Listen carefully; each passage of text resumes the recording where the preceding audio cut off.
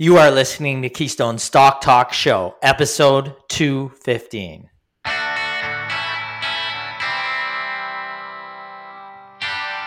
If this is your first time listening, then thanks for stopping by. This podcast is produced every week for your enjoyment, and show notes are found at www.keystocks.com. Come back often, and feel free to add the podcast to your favorite RSS feed or on iTunes. You can also follow us on Twitter at Keystocks and on Facebook. And keep submitting your stocks via the usual social channels or at our website, keystocks.com, for our Your Stock Our Take segment. And we just might review your stock in an upcoming show and let you know if it is a buy, sell, or hold.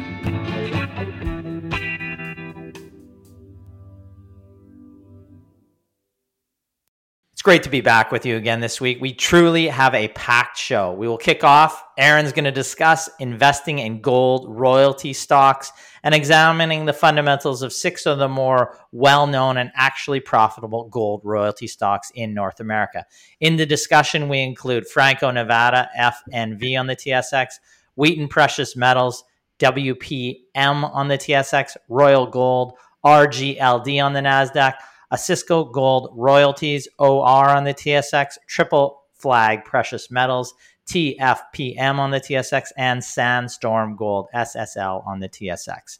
I will take a listener compliment on Hammond Power, HPS.A on the TSX, and answer their question on Airboss of America Corp, symbol BOS on the TSX. That's a lot of symbols. The company develops, manufactures, and sells high-quality proprietary rubber-based products such as rubber compounds, rubber footwear, handwear, gas masks, anti-vibration automotive components, and industrial products. This pandemic star, which spiked to $46 in December of 2021 on the backs of personal protective equipment or PPE equipment contract wins from the U.S. government, now trades in the $7 range as these windfall contracts dwindled down. I will answer whether we finally see value or if the slide can continue. Following the new PGA Tour merger with the Saudi-run public investment fund, which owns Live Golf, Brennan, and I stress him alone, thought it would be interesting to look at some golf-specific stocks. In the crosshairs this week are Acushnet Holdings Corp, symbol Golf, on the New York Stock Exchange, which owns the Titleist brand, known worldwide for their balls. The second company, Topgolf Callaway brand Corp, symbol MODG on the New York Stock Exchange, owns the Callaway Golf brand and acquired the popular Top Golf driving ranges for around $2 billion in 2020. Brennan lets you know if he can marry his passion for the sport with a great investment opportunity. Finally, Brett will handle our star and dog segment. Our dog of the week is Tenant Financial Group, symbol PKK, on the Canadian Security Exchange. Tenant is a fintech technology service provider which operates in both Canada and China. The stock has fallen 66% to 13 cents over the past month. Brett will let you know if this former high-flying microcap and what has hit this former high-flying microcap. Our star of the week is Adobe, symbol ADBE on the NASDAQ. Adobe is one of the largest and most diversified software companies in the world. The stock has risen 40% in the last month alone. Is it AI, better financials, or what else is driving the stock? Brett will fill you in. All right, let's get to the show. My co-host, Aaron, Brett, and Brennan, the Killer Bees. How you guys doing? You have a good weekend? Sure did. Yeah. You know, I just realized something. All 4 of us are wearing glasses today. Amazing. Wow. That is true. Yeah. It may have happened before, but it's brilliant to point out. I'm sure at some point. Well, the podcast listeners really wanted to know if we're all glass-faced tonight. Hey, 4 eyes. All right. Anyways. Yeah, I guess this is news too for my life. I became an uncle ×2 over the weekend. So my sister had twins. A baby boy. So she's now had a baby boy named Maxton. So little hipsterish, I guess you could say. But yeah. So now I have a niece and a nephew. Apparently, you said it's an Irish name. Thank you. Is it an Irish name? apparently it's an Irish name. And I was just on the phone with my sister. So sorry, what's the name again? Maxton. So it's like Max and then Tyn. Maxton. Yeah, Maxton. Maxton. Yeah. Okay. Yeah.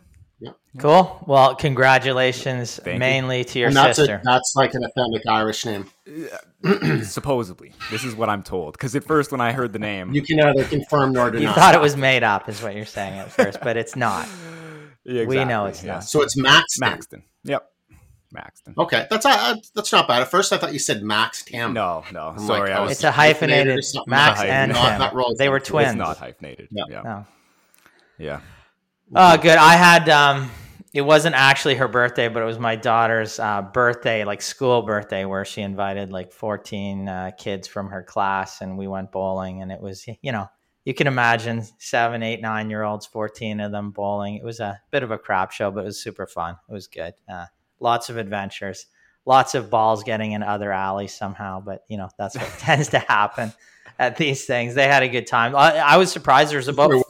Was it 5... there's 5 or 6 there that have never even golfed, or it's not golf. Sorry, bowled. 10 pin or no? We went 5.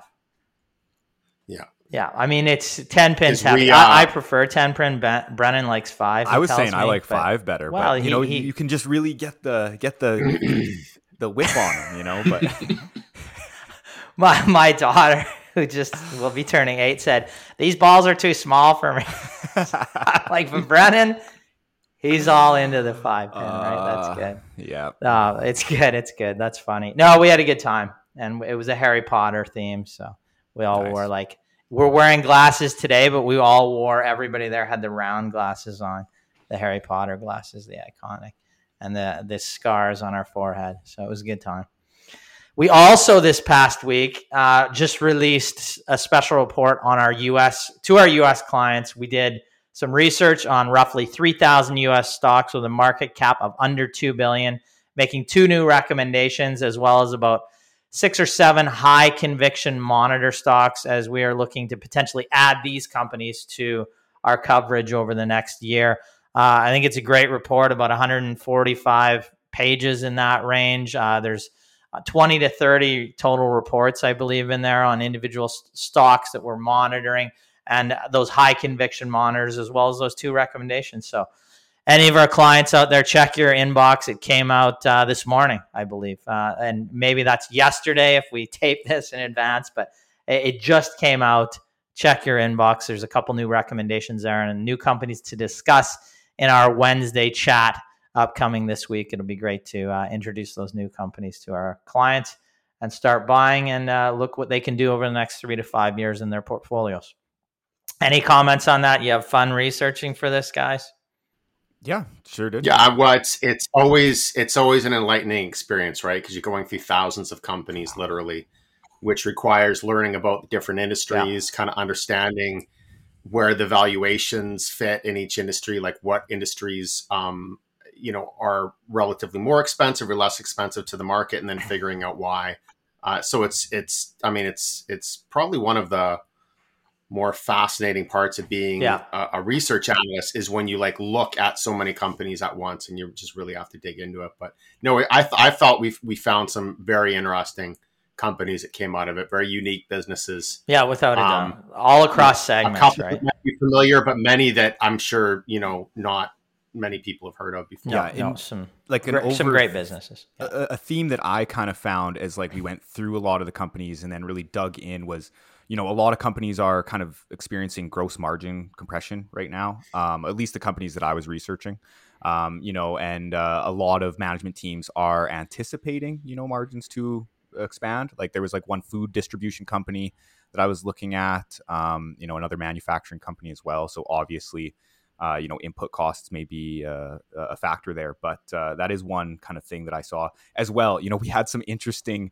management interviews as well. Some good, some bad, to say. We probably reached out and interviewed 15 to 20 management teams, some in person at conferences that we were just at, some over the phone, some, web. or video conferencing, and interesting interviews that went through, some that may lead to recommendations down the road. Some confirm we don't want to have anything to do with them. Some confirm that, yeah, this is the type of company we wanted to invest in. So, it's always interesting to talk to all those management teams over the past couple months and come out with those recommendations, really unique companies that we have in there, which is great. Some of the, real cash rich businesses that are generating cash flow. And, if there is a downturn, they can survive it and thrive out on the other side. So those are things we're looking for. Not necessarily always they have to have a net cash position, but, one of the companies we recommend had roughly Aaron, like $500 million in cash sitting in the bank. Like it's in that range. And, significant portion of its market per share or something I think on a per share basis. Yeah, and the company trades like in the $30 range. So it's a significant portion of its entire market cap sitting there in cash. And, has the ability to deploy that to juice future growth. But, if they make an acquisition, it's going to come out of cash. It's not going to come out of the company raising capital, issuing more shares. So, it's great to see. And then they can use that as well to buy back. There may be a dividend, who knows? All of those things are in play when you have a balance sheet like that. So, yeah. And then... Go on. Or I was just going to say as well, like the top tier monitor list, we do have, a few names which we would like to build a position. We're being patient. But there's a couple names on there that we're almost certain we're going to add to coverage over the next year. We're looking for an opportune time. Some of them have tough comparables over the previous year, but we see growth like 3 to 5 years forward. So if we can get the price that we want, not going to try to get too cute, but if we can get the price that we want over the next year, these are companies that we want to be involved in. So yeah, it was a good report. A lot of research goes into it, and that also helps us now adding companies going forward to that U.S. portfolio. So exciting to see, and we'll continue to do that going forward. And again, we're right on our next report. Right now we're starting an electrification report. So we're looking at, we've whittled it down to about 400 companies that are loosely in that sector. We think it's a long-term 10-year plus theme, the electrification of the world. We're putting that report together now and going through those companies, the similar process. Won't be 3,000 companies like the last report, but if we can whittle it down from 400 to, about 5 or 10 individual companies that we like right now in that segment, just showing you what to avoid and what to potentially invest in that segment as we see EVs being a huge theme going forward. But where can you play this industry over the long term? Like we've already had one tremendous success in that, and that kind of, if we can just move into the show, it dovetails into a question that we got over the past couple of weeks. This is from Deidre. She said, I would like your take on Airboss America. She also says on Algoma Steel. I can address Algoma next week. I'll talk about Airboss of America Corp. She went on to say, I want to let you know that I purchased 200 shares of Hammond Power on the TSX back on February 10th. So I just wanted to thank Keystone. I believe it will be another Boyd. Too high, she said, for me to buy at this price, Boyd. We still like Boyd long-term, although now it's trading at all-time highs once again. So she said, thank you for your upcoming advice and much appreciated. Now, just to let the listeners know on Hammond Power, it's been a tremendous success story in our Canadian growth stock research. What does Hammond Power do? They enable electrification through its broad range of dry-type transformers, power quality products, and related magnetics. It's a basic, boring business with huge growth that traded at very low valuations, even just to start this year. If you look year to date this year, that stock is up 138%. If you go back to just the start of 2022, it's up over 435%.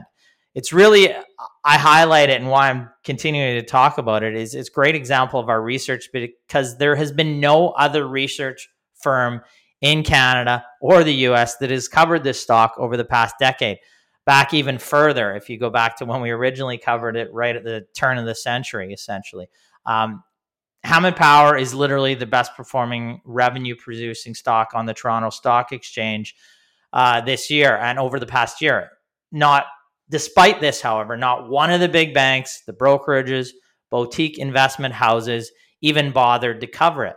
Again, despite this tremendous growth in the business, not just the stock, in the underlying business here in terms of cash flow and revenue, and it playing into a great investment theme. You had no coverage. Well, you should ask why. Now, I will give you my take on it. I'll let the guys talk about it as well, but I'll let you on a little secret here. Banks make their money and boutique brokerage houses make their money from conducting financings for public companies. Hammond Power has not needed capital, and the street ignores it. So if you're a client of the big banks, you would not have known about this company. It's not going to find its way into your portfolio. It's up 4,500+% over the last 2 decades, but you would never see it on BNN or in your portfolio. Of course, as I like to say, unless you used our research. So to answer the question, Deidre, is it the next Boyd? Well, perhaps. It's still, it's over the last 2 decades, it's halfway there, basically. But Boyd is up 10,000, 11,000% over the last about 12, 15 years. So to get there, it still has a long way to go. There's a little more cyclicality in its industry, but if you look at, in terms of Hammond Power, what management is forecasting in terms of revenues 3 to 4 years out, $750 million, and perhaps getting to the $1 billion revenue mark by the end of this decade. If they can do that, it could be well on its way to being the next Boyd. There will be more volatility in that business, as there is. It follows the general economic trends, but there is this wind at the back in the electrification, the grid in the US wearing down, and you're having to replace transformers. So it has wind at its back from that perspective. We'll continue to follow it and continue to have recommended Hammond Power for years and years now. And now it's starting to get attention. But your real gains were when it had great fundamentals, good growth path ahead of it, and traded at those reasonable prices. So that's that. Now I can get on to AirBoss of America Corp. I'll answer the question here. Symbol BOS on the TSX, trades at $7.13, $193 million market cap. What does AirBoss do? They develop, manufacture, and sell high-quality proprietary rubber-based products such as rubber compounds, rubber footwear, handwear, gas masks, anti-vibration, automotive components, and other industrial products, offering enhanced performance and productivity to the transportation, military, and industrial markets. The company also sold what is called PPE, or personal protective equipment, to the U.S. government during the pandemic and continues to sell that equipment. Essentially, this is specialized clothing or equipment worn by an employee for the protection against infectious materials. Now, there was a surge in sales and profitability during the pandemic. AirBoss was the beneficiary of pandemic-era non-competitive U.S. government contracts for its PPE equipment. The contracts are now likely somewhat one-time in nature, at least the metrics on those contracts are, and future contracts will be more competitive if signed, meaning they will not likely show the same profit margins during the pandemic, when it was just a question of getting the product and there wasn't a question of what it cost, really. These contracts led to a massive spike in earnings. EPS in 2019, for example, was 55 cents per share. 2020, it was $1.49, so almost 3 times higher. Then in 2021, it was $1.54. But as the contracts kind of started to roll down, earnings cratered to a loss in 2022 of $1.26. So that is why you've seen the share price go from $46 down to $7. What did we see in Q1 of this year? Well, revenues decreased 19% to $117 million. Adjusted EBITDA was down 47.6% to 10.3. And EPS in the quarter was just 5 cents as opposed to 35 cents in the same quarter last year. Let's quickly look at the balance sheet. Cash of $16.6 million. Net debt here is about $122.35 million. So the trailing net debt to trailing 12-month EBITDA is in the range of 2.99, basically 3, as at March 2023. So this is okay, given it does have EBITDA. It is profitable, but not spectacular in a rising rate environment. And particularly the size of the company, these debt levels are a little high for our blood. Let's look at the valuations. Current PE based on 2023 expected EPS of about 23. Expected to see a jump in earnings in 2024. This is what the analysts are expecting.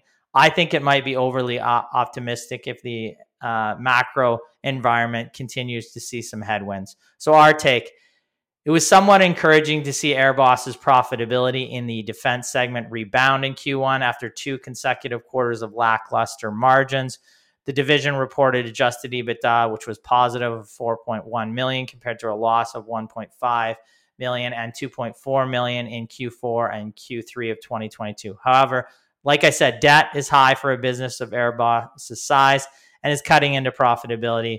With little revenue growth expected in 2023 and into 2024 at present, outside of new kind of unexpected contracts in its defense segment, the path to the higher share price appears to just be margin improvement. While this is a possibility, it could drive the share price higher. We like to pair profit growth with revenue growth, as in tandem, the two are more sustainable path to driving consistent profit over the long term. And this will drive the share price, not just to a rebound, but a sustainable uptick. At this point, we just monitor AirBoss as the growth does not match our criteria. Thank you. Good job. I mean, there's a lot of businesses that had a big boom during the pandemic, but it was really just serving like a temporary market condition. So many now that we're seeing, right? Like it's, and in a lot of cases, once you get away from those year-over-year comparables, you start to just get back to the base core business. But there may be an opportunity there at some point because some of them get really punished down. There may be an opportunity. In this case, I would still monitor. If there was a better balance sheet here, it might be intriguing. But at this point, that's not the case. So, I think there's better situations that could be beaten down that got a one-time bump. We took advantage of that with a company called Viamed, which procured vents during the pandemic. Its share price got unjustly beaten down because they didn't have the same one-time sales in a couple of their quarters, and we were able to take advantage of it when it's pulled back. And since then it's up 130, 140%. Good core business, had a good balance sheet. That was the other thing that Viamed had.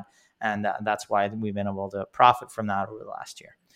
All right, Aaron, I kind of cut you off. You were going to go into you were going to start the show, but it kind of dovetailed into what we were talking about there with the electrification. But you want to talk about examining the fundamentals really of 6 of the more well-known and actually profitable gold royalty stocks. And that came from a listener question as well, I believe. Yeah, it was a client question, actually. The person was really just interested in what kind of ideas we had to invest in gold specifically. And I thought it was a good enough question that I wanted to really kind of dive deep into it. And we do have some recommendations that we've discussed before that are indirectly operating within the gold mining space, say as a processor or a miller. But generally speaking, we don't really love to invest in mining companies. And there's a couple of reasons for that. So one of those reasons is just that they're obviously so commodity price sensitive, right? Like everything about the business is really going to revolve around the commodity price. If the commodity price goes up, they have an opportunity to produce better revenue and cash flow. If the commodity price goes down, it doesn't matter what your asset looks like. You're likely going to produce a lot less cash flow or even go quickly to negative cash flow. Now, obviously, any company has some susceptibility to macroeconomic conditions. But commodity prices like gold and metals, oil and gas are particularly volatile. They fluctuate quite widely, even throughout a single business cycle. But there's also another reason as well, and that's that mining companies themselves aren't necessarily great proxies to the price of the underlying commodity. So we'll just take an example with the price of gold, right? So this is a 10-year chart on just the price of gold, the commodity price. And, there's areas of flatness, but, generally fairly decent upswing from, around $1,300 per ounce 10 years ago to just under $2,000 per ounce right now. Now, I'm going to compare this to the price of the largest gold mining company in the world, which is Barrick Gold, ABX. And the price looks completely different. So you would think that, being a large diversified mining company, that would, result in you being a good proxy to the price of gold, or perhaps you'd be more volatile than the price price of gold, but you would go up more when the gold price goes up, maybe down more. But you really see very little resemblance between these two charts. Barrick is extremely volatile, extremely fluctuative, and it doesn't look from the chart, just looking at it, like it's really produced much of a return at all over the past 10 years. Now, if we break these numbers down and compare them, the 1 year, the 3 year, the 10-year return, gold, the price of gold is up about 7% over the last year compared to Barrick share price, which is down 13%. Gold is up about 10% over 3 years. That's not per year. That's not compound annual. That's just 10% over 3 years compared to Barrick, which is down 40% over 3 years. And then if you look at the 10-year return, gold is up about 56% and Barrick is up about 25%. Now, these returns don't include dividends, and Barrick does pay a small yield. So when you add the yield in, certainly for the 10-year return, that's going to explain a lot of the differential here. But another thing that we also have to consider is that Barrick's share price has been so volatile over the last decade that, you know, if we were to just basically start our calculation even a couple of weeks before the date, which would be June of 2013, the 10-year return, if we were to just, you know, start that calculation or adjust it out a month back, you would get a completely different return. It just so happens that we're calculating the return based off of a point in time when Barrick's share price had come down significantly. So, you know, it's really like just pinpointing that 10-year return on Barrick. I mean, a 9-year return, a 10.5-year return is going to look completely different. So much more volatility in the gold miners price. And then if you look at this as well on a risk-adjusted basis, so return as you know, also factoring in the volatility of prices, you can see that gold on a risk-adjusted basis has produced far better performance than Barrick Gold. And I'm using Barrick here as a proxy for mining companies. You know, some mining companies, I'm sure, perform better, others worse. But it just goes to show that, you know, investing in a mining company, it brings all of the risks of the underlying commodity, but it also brings a lot of other risks.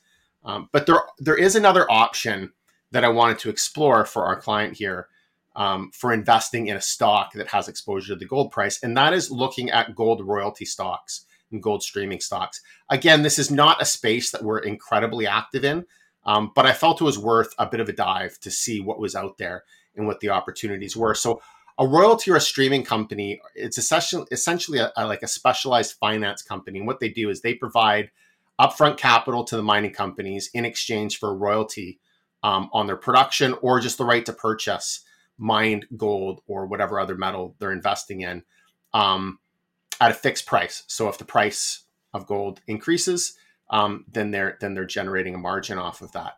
So royalty stocks, one of the reasons why I like that structure a little bit better is because they have far less operating risk. They are less capital intensive in terms of, you know, what is required to build a mine. Mining is an extremely complex endeavor. I really feel that in many ways you have to be a bit of a specialist to fully understand what's happening if you want to have a good conversation with the management team of a mining company. So royalty stocks just tend to have a much cleaner structure, higher margins, and they generally have the ability to produce more stable cash flow. Now, the flip side to that is that royalty stocks generally trade at much more expensive valuations relative to mining stocks. And this reflects that cleaner, more easy to understand operating structure and those higher margins. Now, with mining companies, you can often find, especially small cap mining companies, trading at very low multiples of maybe only 2 or 3 times cash flow, sometimes even less. A lot of times, though, this also factors in the risk that it's a very undiversified company. There may be issues with reserve life or uncertainties in that area. But what I wanted to do is I wanted to look at specifically at gold, royalty, and streaming stocks, see what's available, and just get a bird's eye view or a high level view of the fundamentals. So I did my searching, and what I identified 6 gold royalty companies that are trading in North American markets. Now there are a couple other companies that do list themselves as a gold royalty or streaming company, they didn't make this list. The reason why they didn't make this list is because they would not have been profitable or cash flow positive, or perhaps producing very marginal cash flow. But these are the only 6 companies in the royalty space which are meaningfully profitable, producing meaningful levels of cash flow. That's Franco-Nevada, Wheaton Precious Metals, Royal Gold, Osisko, Triple Flag Precious Metals, and Sandstorm. Now, if somebody thinks that I've made a mistake here, that I'm missing something, then by all means, put the name of the company in the comments. I'll take a look at it, and I'll follow up in the comments, or maybe even on the next show, and just give a quick analysis of that company. But from what I can see, anything that was called a royalty company outside of these 6 didn't produce the profitability that I really felt they were worth at analysis. So all 6 of these companies, with the exception of one, so 5 of these companies trade both on the Canadian market and the US exchange. Royal Gold is the only one that just trades on the US exchange. It trades on the NASDAQ. So I have the companies here in order of market cap. Franco-Nevada is the largest company by market cap, about $28 billion, followed by Wheaton Precious Metals, $20 billion, all the way down to $8 billion for Royal Gold. And then $2.9 billion is the market size of Osisko and Triple Flag, and Sandstorm is the smallest of the group with a market capitalization of $1.6 million. And then in terms of yields, they all pay a yield. None of these yields are particularly impressive. They range from 0.9% for Franco-Nevada up to 1.4% for Triple Flag. All these companies are basically in that range of about 1%. So there are different ways that we can analyze the performance of these companies. What I'm going to focus on here is I'm going to focus on growth in operating cash flow per share. I'm going to look at growth in the recent quarter, last year, and then compound growth over a 3-year period. So, for a lot of these companies, it's a little bit over the map. So Franco-Nevada, down, cash flow per share was down about 9.3% in the quarter. A little better than flat for the year, but very impressive 3-year growth. It's the opposite case for Osisko, which had a very strong quarter of cash flow per share growth, but then down for the year, and then lackluster for the 3-year. Wheaton Precious Metals, down 36% for the quarter, down 12% for the year, compound growth of 13% over 3 years. Royal Gold, a little more consistent here, about 7.5% growth in the quarter, negative 9.7% for the year, but compound growth of 18% over 3 years. Triple Flag, again, more stability here, up about 20% for the quarter, down 6.4% for the year, and compound growth is 6.4%. Now, the company that has the most consistent track record of growth over all these periods, that would be the smallest company, that's Sandstorm Gold. 14% growth in cash flow per share for the quarter, 10.6% for the year, and then compound growth of 3% or 13% over a 3-year period. Now, I'd mentioned before that royalty companies tend to trade at higher valuations. We can see that by looking at the price to operating cash flow for these companies. So this is operating cash flow over the last 12 months. The highest in the group would be Wheaton Precious Metals. So they traded about 31 times cash flow. Franco-Nevada, Osisko, both right around that 30 times range. Triple Flag trading at 22 times cash flow.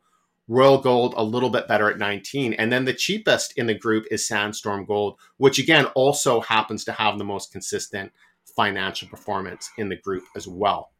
So that's 13 times cash flow. So that really is not, based on my experience of looking at royalty stocks in the past, that's actually not a bad valuation to cash flow, especially considering that the company has had pretty consistent growth.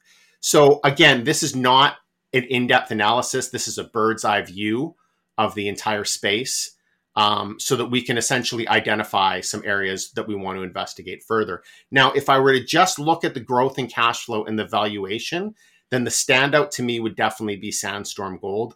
As I said, consistent growth over a period of time, and what I would consider to be, fairly attractive valuation for a royalty company. However, when we look at the balance sheet, we need to factor some other things in, like debt, like how are these companies financing themselves?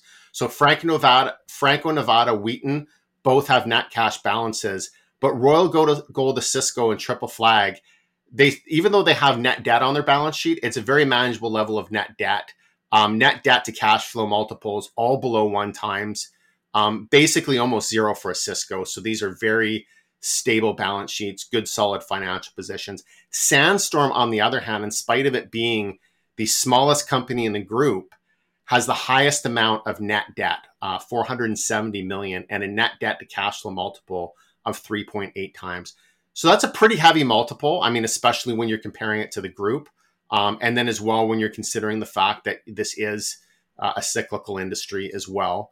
There is some exposure to the price of gold here. So that really explains perhaps the valuation discount that we're seeing relative to the other companies, is that Sandstorm is a company with greater leverage. Now, I still think that the valuation, the growth, the future potential of Sandstorm is worth some further investigation if we wanted to dig deeper.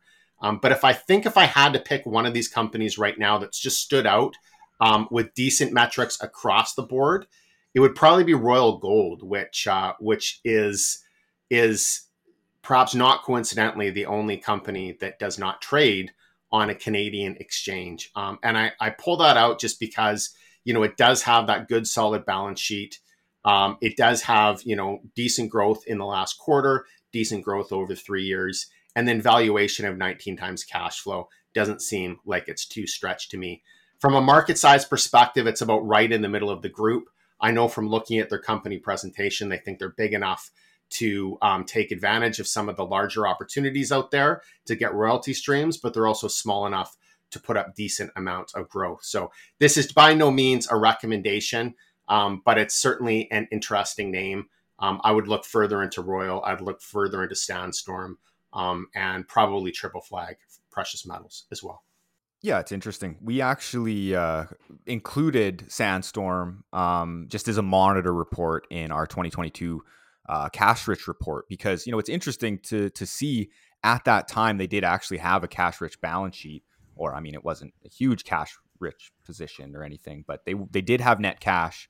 But since then, obviously, they've dipped into that net debt, and it's cool too, Aaron, just that you did bring up the multiples, because even in my report, or in the report that I wrote on Sandstorm, I ended up including the comparables, essentially, including exactly the companies that you brought up, Franco-Nevada, Wheaton Precious Metal, Royal Gold, Osisko, Triple Flag, and really all of the valuations have stayed relatively the same. But at that time, again, Sandstorm was trading with it was a forward price to FFO, or funds from operation, of about 13 times. So, a year ago, we're still seeing kind of that discount on the company.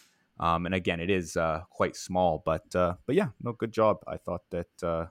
And that was a forward. That was a forward. This was. I wonder if they hit that FFO estimate. That's the question. We should. I should take a look. But yeah, I guess I should take a look and see. If not that you have to pull it up right now, but I wonder if that hit, and if it depends on where the price of gold is, and Let's move on. Was there any more comments, Aaron? It was a good summary.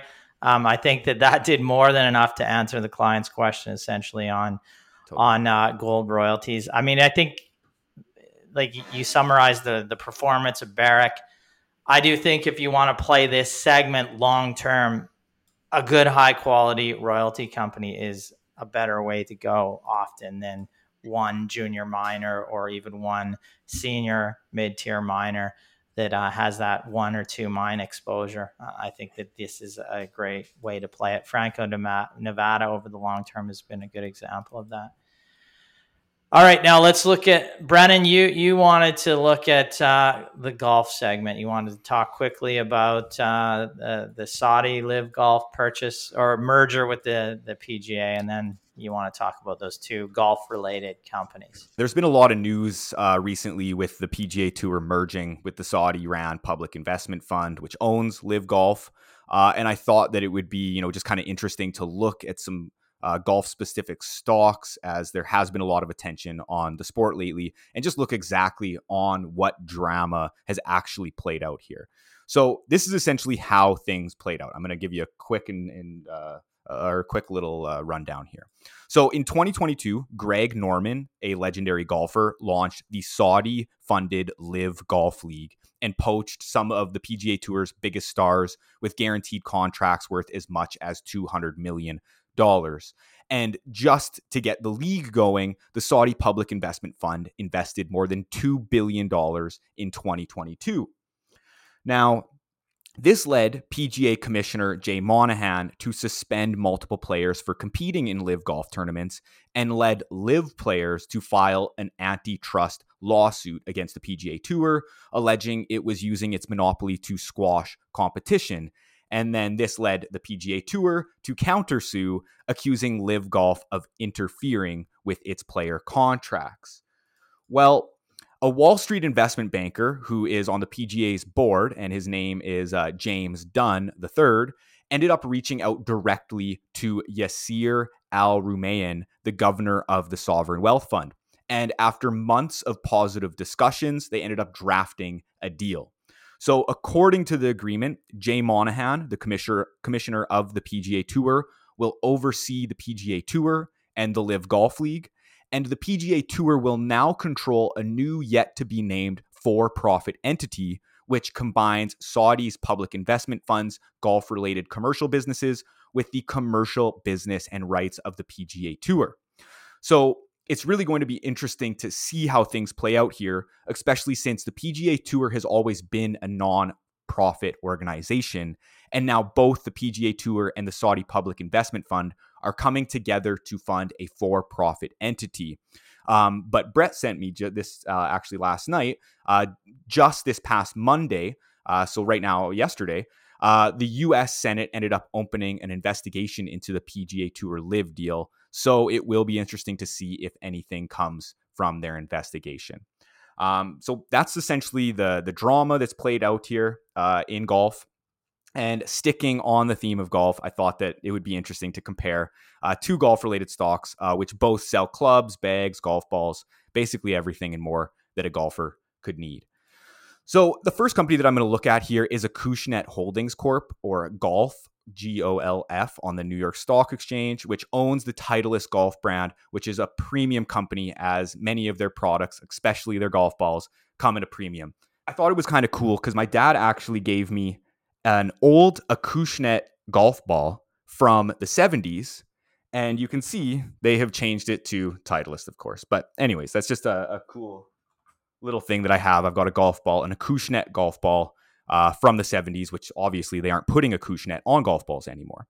Now, the other company that I'm going to be looking at is Topgolf Callaway Brands, or MODG, on the New York Stock Exchange, which again owns the Callaway golf brand and acquired the popular Topgolf driving ranges for about $2 billion in 2020. So let's compare the two. So right now, Acushnet Holdings trades at a price of about $50.50, has a market cap of about $3.4 billion and a dividend yield of about 1.6%, whereas Callaway trades at about $19.70, has a $3.6 billion market cap, and they actually suspended their dividend in 2020. Now, looking at the balance sheet, Acushnet has way less debt, with net debt of about $772 million, whereas Callaway has net debt of about $3.68 billion, which is quite a large balance there. And Acushnet also has a lower net debt to EBITDA multiple of about 2.2 times. So the balance sheet definitely is won by the Acushnet here. Now, looking at the most recent results, Q1 of 2023, revenue was up about 13% year over year for Acushnet, whereas for Callaway, it was up about 12% to $1.17 billion, and EPS outpaced for Acushnet compared to Callaway. But realistically, what we want to look for here is guidance. So the fiscal year 2023 guidance, Acushnet's guiding towards revenue to be up about 6% year over year and adjusted EBITDA to be up about 5% year over year, whereas Callaway is projecting about 11% growth in revenue, EPS is going to be slightly down, or down, I guess, about 20%, not just slightly down. And adjusted EBITDA is looking to grow about 13% year over year. And as you can see from the valuations, especially on the price to earnings valuation, Callaway is trading at more of a premium than Acushnet. So all in all, I don't know if I would say that either company is very attractive. Fundamentally, Callaway is projecting better growth, but is significantly more levered than Acushnet and trades at relatively pricey multiples, while Acushnet has posted better profitability, is projecting lower growth, is less levered, and actually has a nice dividend yield and has grown that dividend over time. Qualitatively, though, Callaway is the more intriguing name to me, as it has better growth levers, such as Topgolf, which is gaining a lot of attraction, and the company is diversifying into sporting wear as well. But at this point, given the mature nature of the golfing industry and Acushnet's better fundamentals, I would probably go with Acushnet if I had to pick one of these businesses. But realistically, I don't think that either really offer growth at a reasonable price.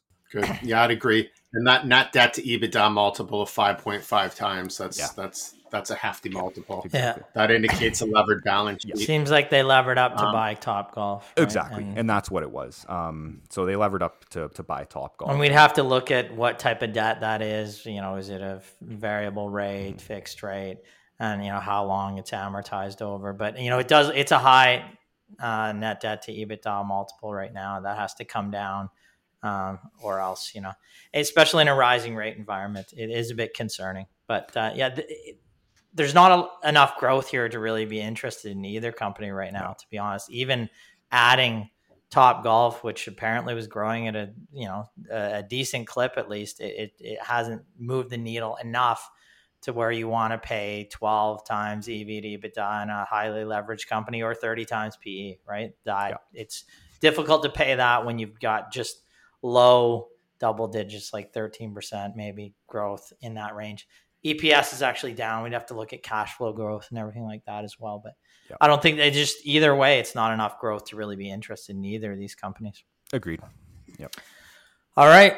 Well, let's finish off the show with a star and dog of the week. Brett, you have both of those. I believe we're going to start with our dog, right? That's Tenet Financial. And then our star of the week, we'll end that off on the positive note with Adobe. I think that's the way we're going, correct? Yeah, that is the way we're going. We always like to end on a positive note.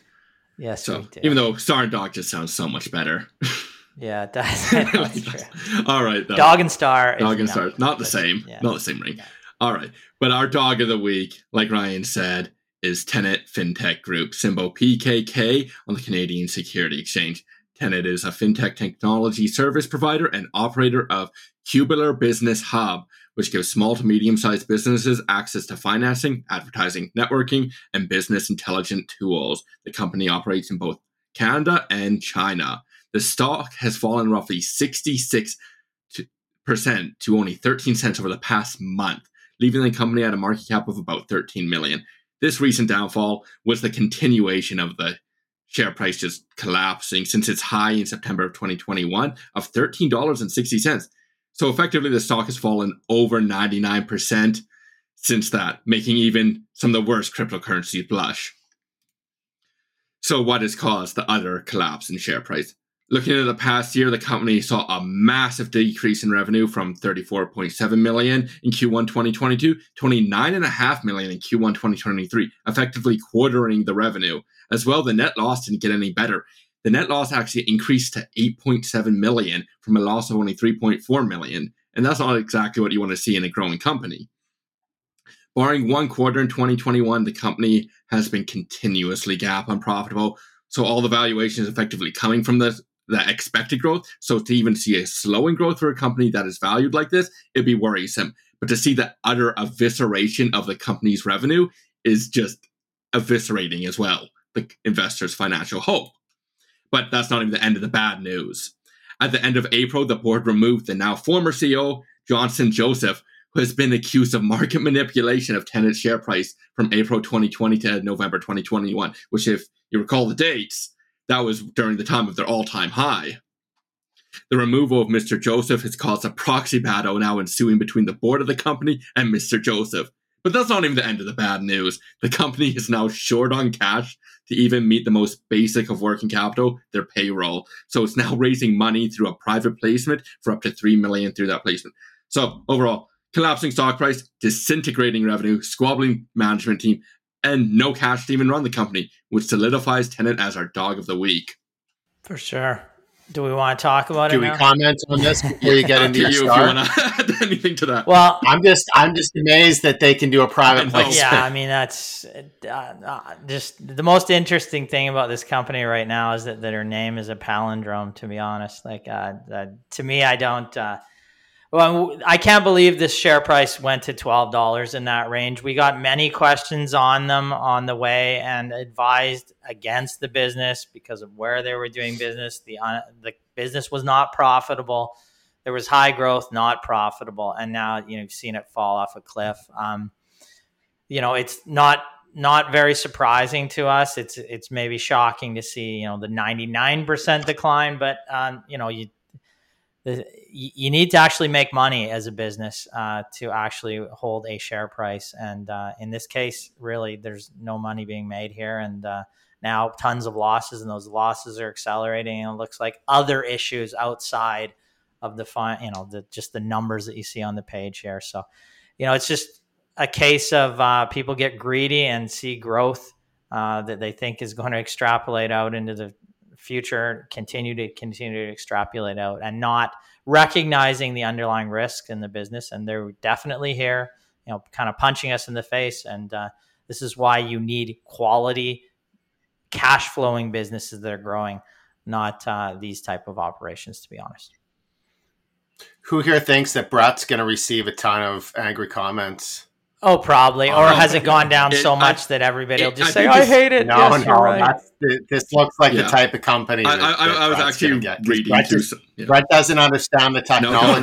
No, I was reading through some of the bull boards on it, and shareholders are even more conflicted, I think, than even some of the board members. They're going back and forth on each other. It's just a bunch of piranhas going after each other at this point. Yeah, I mean, but we'll go back. Look at our previous videos on the company, right? Look at our previous videos on the company. We're warning against being invested based on the valuations of this company, and now avoiding poor investment decisions like this is one of the best ways to make money. Keeping your money over the long term and putting it in good companies. So avoiding basically wiping out all your capital in a company like this is something you need to do in your portfolio. All right, let's move to our star in a far better company, obviously in Adobe. All right, like Ryan said, our star of the week this week is Adobe, symbol ADBE on the NASDAQ. Adobe is one of the largest and most diversified software companies in the world. The company offers a line of products and services used by creative professionals for photo editing, video editing, graphic design, game design, and much, much more. Adobe has risen over 40% in just the last month to roughly $475 a share and a market cap of $218 billion. The sharp rise in price occurring over the last month can be attributed to AI. But unlike many other companies which have effectively just rebranded their terms of big data, machine learning, and of those sorts to AI, and they're not really changing their operations, Adobe, on the other hand, has actually been implementing generative AI, which has caught the attention of the market. Adobe recently released its Photoshop generative AI beta last month and had previously released Adobe Firefly as well. And it is implementing generative AI across its other platforms. For example, we can take this picture here of Ryan, a normal picture of him of every day, and then we can run it through the Adobe beta and maybe want to make him a bit more casual, add him a jean jacket. Or, maybe we want to... that jacket. That is exactly his jacket. That's not even the Photoshop. Mm-hmm. And this is just what took me about 30 seconds to do, for the record. And then maybe we want to show him on his latest vacation. So here he is whitewater rafting in about a 5-minute Photoshop. All the pictures besides the initial one you saw there is completely AI generated. And there you can see Ryan losing his paddle, unfortunately. But the point is, really, these are genuinely useful tools for creatives derived from AI, and it already exists. So it's no surprise, really, when the market has run up the stock price so much over the last month. And before that, it was more or less flat year to date. So it's not part of that top 7, top 10 group of the market, which we've seen. they have just risen over the past month by 40% as these tools have come out. And we've looked at Adobe in the past before, and one of our biggest concerns is that their market share being retained. So as other cheaper or free alternatives come from like Photoshop in this case, they need to keep their moat. In this case, AI is their moat at the time being, and they need to keep on adding these sorts of tools because the free versions or the cheap alternatives, they can't keep up with this sort of stuff. But Adobe does release its Q2 results later this week, so we'll really see, is the AI hype really materializing financially, or is it just hype at this point? And we'll see that later this week, which I'm personally looking forward to it. And I think Ryan is as well in that picture. Of course, you can see I'm really excited. Can we see some of the Photoshops that you spent 2 or 3 hours on, Brett?